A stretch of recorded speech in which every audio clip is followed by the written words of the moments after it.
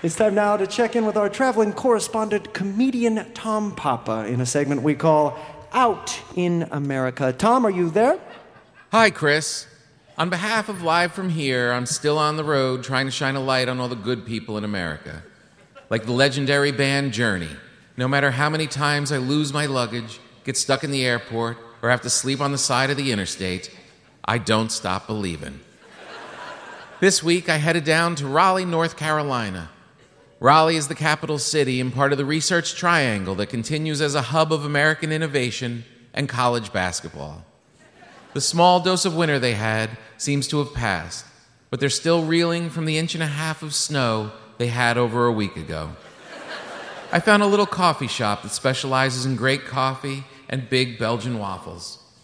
I was wondering out loud if I should have a bowl of fruit instead, but the 22-year-old barista gave me a look that said, "Who are you trying to kid, fatty?" Her name was Nikki. She had a nose ring and earrings that crowded around her ears like shower curtain rings. Have you ever taken diet advice from a 22-year-old because you wanted to seem cool and were drunk on the smell of waffles? I have. She's a student at Duke University, but is taking a year off.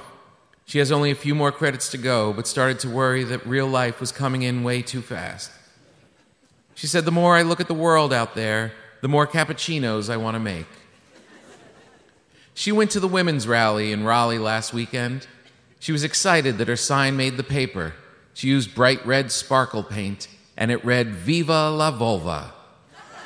Have you ever laughed a little too hard at a barista's joke to cover for the fact that you're not sure what a vulva is? I have. As I ate my waffle, a 70-year-old woman named Carol sat down next to me.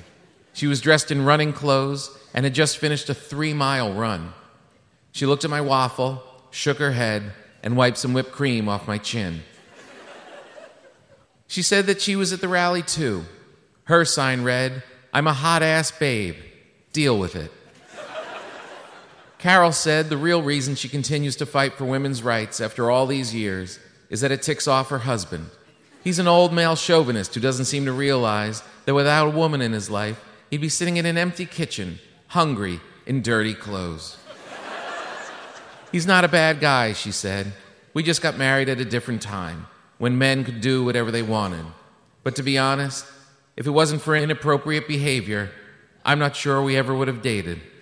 And it definitely wouldn't have been as much fun. Suddenly, Carol jumped up and started doing yoga stretches. "You've got to stretch," she said. "Gravity wants to pull us down, but we're angels, and angels belong in the sky." Have you ever been so filled with amazing coffee and warm waffles that you found yourself falling in love with a 70-year-old woman from Raleigh, North Carolina? I have. I decided it would be best to get out and clear my head a little. So I said goodbye and took a stroll. Raleigh's a good walking town.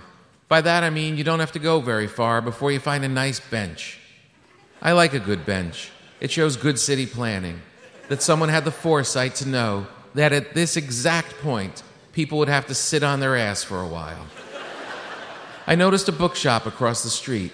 I already had a book with me, but there's something great about wandering around inside an actual shop. It's as if Amazon has come to life. On my way in, I noticed a bowl of free cookies. When a sign says take one, I read it as a command rather than a suggestion, so I did. As I took a bite, the guy behind the register gave me a strange look. Have you ever tried to identify a cookie's weird aftertaste and suddenly realized you were eating a dog biscuit? I have. Now I knew why the guy behind the register thought I was so funny. Have you ever done something stupid, and in order to make it look like you meant to do it, you did it again? I have. I took another bite, looked at my watch, pretended I had something to do, and ran outside.